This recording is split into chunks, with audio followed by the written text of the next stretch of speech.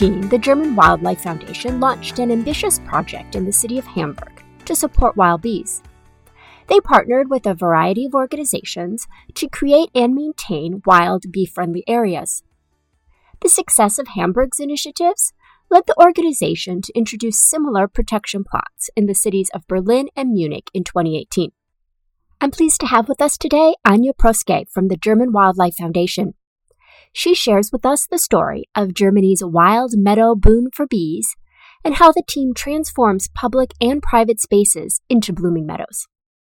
So what led the German Wildlife Foundation to start the Wild Bee Project first in Hamburg? It all started with my colleague who was an intern back in 2015 at the German Wildlife Foundation. And during that time, he got more and more requests regarding insect decline and what one can do about it. And so the focus of the foundation has always been more on the mammal and bird side. So, however, then they decided to start a conservation project for wild bees, as the habitat of wild bees, due to their diversity, represents that of many, many other animals as so-called umbrella species. So the success in Hamburg led to similar projects in Munich and Berlin. And Berlin in particular has had success with its urban bee habitats program. Can you tell us how it works? Sure. I've been working in the Berlin project for a few years now. And the way it's different from Hamburg is that the project gets mostly funded by the Berlin Senate for the Environment. And since we have more funding, besides the consultations and the environmental educations, we can actually establish wild bee-friendly areas within the city limits ourselves. So what we do is we cooperate with the parks departments that send us suggestions for potential green spaces. And then we go to set green spaces and we see if it could technically already be a suitable habitat by simply changing up the maintenance. Or if that's not the case and it's mostly like thick grasses or something like that, we could always intervene and dig up the whole place and sow our specific wildflower mixes that we put together. And then from then on, we take over the maintenance with the company that we hire and try to make it more sustainable and try to apply phased mowing for up to 2 times per year and so on. Tell me about the wildflower mix that you produced for your plots. Sure. We sat down wild bee experts as well as botanists and Senate employees in Berlin to create this mix of about 40 species that have a lot of pollen, that have a lot of nectar, and that are also native to the city of Berlin or to the area here. You've also included an environmental education element and working with the public. Why was this important? In order to create acceptance for wilder areas in the city, in order to protect insects and other arthropods, you first have to create some sort of empathy for those kind of animals. And there's this quote that I feel like applies well, which is, in the end, we will conserve only what we love will love only what we understand, and we will understand only what we are taught. And I feel like it applies super well here, especially considering how very different insects and other arthropods are from us humans. There's such a diversity in their lifestyles, and it's so very different. And at the same time, wild bees especially are a super likable group and so diverse. So I witnessed that many, many people don't even know that besides the honeybee, which is one species, that there are so many other, I think more than 300 species in Berlin, more than 600 in Germany.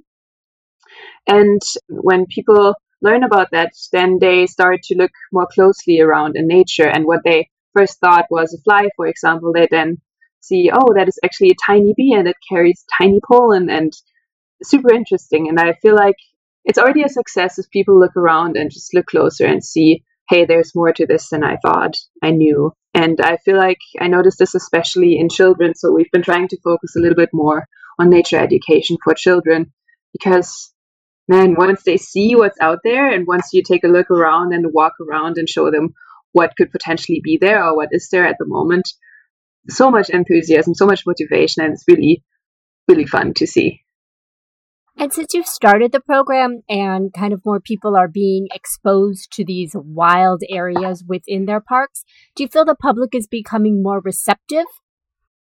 Yeah, definitely. So we always get feedback mostly from the parks departments, which are basically responsible for these areas. So they always get the feedback from citizens that walk by and always have something to say. And in the beginning, there has been a lot of, hey, this really should be mowed. Hey, looks way too wild. There's trash here. There's like so much dead plant material that we don't want here. And this perception really has shifted in the past 2 years. And we always notice, I mean, we always have to mow the areas at least one time, maximum of 2 times per year. And we noticed that there has been a shift in the perception of people. And within the past 2 years, every time we mow an area, which we have to do in order that the blooming plants have more light, there has been a lot of feedback from people saying, hey, why has this been cut? Because it flowered so nicely. And then we always have to explain, hey, there's more flowers to come. And that's a super interesting thing that we've really noticed. Have you been able to gather any data about the success of the program? Yes, we do map the vegetation of certain plots regularly to check whether our approach really works. So what we do is we go to the plots and we check which flowering species of our seed mixes and also of the spontaneous vegetation are blooming every month. And we notice that the blooming success, as we call it, is kind of dependent on the different plots, which is most likely linked to the existing substrate or the water retention properties we figured. And for example, we have one very representative plot in the city center that was the only area that got watered, as the surrounding park got watered as well. And we have figured that this one works best, of course. But considering the other blooming success of the other plots, we've looked at our seed mixes and tried to adapt them, especially considering climate change and like how dry the past 2 years were. Then some species haven't even been blooming at all after some time. So we always try to adapt our maintenance regime, our seed mixes, and we continuously try to work on that. And then, of course, we've been monitoring the wild bees with some experts that go to some of the plots and they check which species are found. For example, in Berlin, there's supposed to be more than 300 wild bee species, and on our plots, we already found about half of them. So that's a really good success. Why are urban initiatives like these wildflower plots so important to native bees? So, especially in our project in Berlin, we create these wildflower meadows not from scratch, but from these green spaces that have already been there that are usually short mowed lawns and parks areas. So a lot of people walk by there. We also believe we reach a lot of people in the cities. And since there's always info boards on site, people can inform themselves, okay, why does it look different? Why does it look more wild than it used to? We're trying to create a different image in the people's heads in the way of, okay, it doesn't always need to look so neat. It doesn't always need to look orderly, but it can also create a lot of life. We want people to walk by to be informed what could be, and maybe also take that as an example what could be happening in their own gardens or in their own balconies. Because wild bees often don't need so much, or other insects, you know. If you just mow less, if you just maybe have a little area that's left wild and uncut, then that can already help a lot of other species. Because wild bees are kind of an umbrella species, right? If you help them, you help a lot of other different animal groups, like birds, but also true bugs or any kind of small animal that will find their home there. And by creating these areas, you can see them as model plots, not only for people with their private gardens or also companies with their areas, their green spaces, but also for other cities. So you can start on a very small scale, and then you can already see that these can be used as stepping stone habitats. And we have a really good example in Hamburg. In Hamburg, they cooperated with a company that is responsible for the bus shelters. And they started to create these green roofs, wild bee-friendly green roofs on top of the bus shelters. Within 1 year, they found that on only 2 of these bus shelters with the green roofs, they found about 50 species of wild bees within 1 year, and these like tiny areas. So that was really good to see, because the nectar and pollen from these areas has been used, and you can really take that as an example for other places, and especially green roofs. So I feel like that was a great success, and it's great to see that even the smallest of areas can be a habitat for species. That's a fantastic success. Can you share any future plans for the Wild Bee Project, either in Berlin or Hamburg or elsewhere in the country? Yeah, of course. In Berlin, our project's going to be funded till the end of 2025, at least. And so until then, we set ourselves the goal to establish 100 blooming meadows within the city. We're already at 85 as of this point. It's 2023 right now. And we want to try to focus more on environmental education, as we see a lot of potential there. Starting by, hey, there's more than one honeybee species. There's so many more other species to learn about. And by creating this enthusiasm about wild bees, then maybe there's a chance that people take this to heart and create some more wildlife-friendly areas in their private grounds. Do you have any advice for other cities or organizations looking to incorporate some sort of pollinator plot in their area? As you can see from our project, already a little bit goes a long way.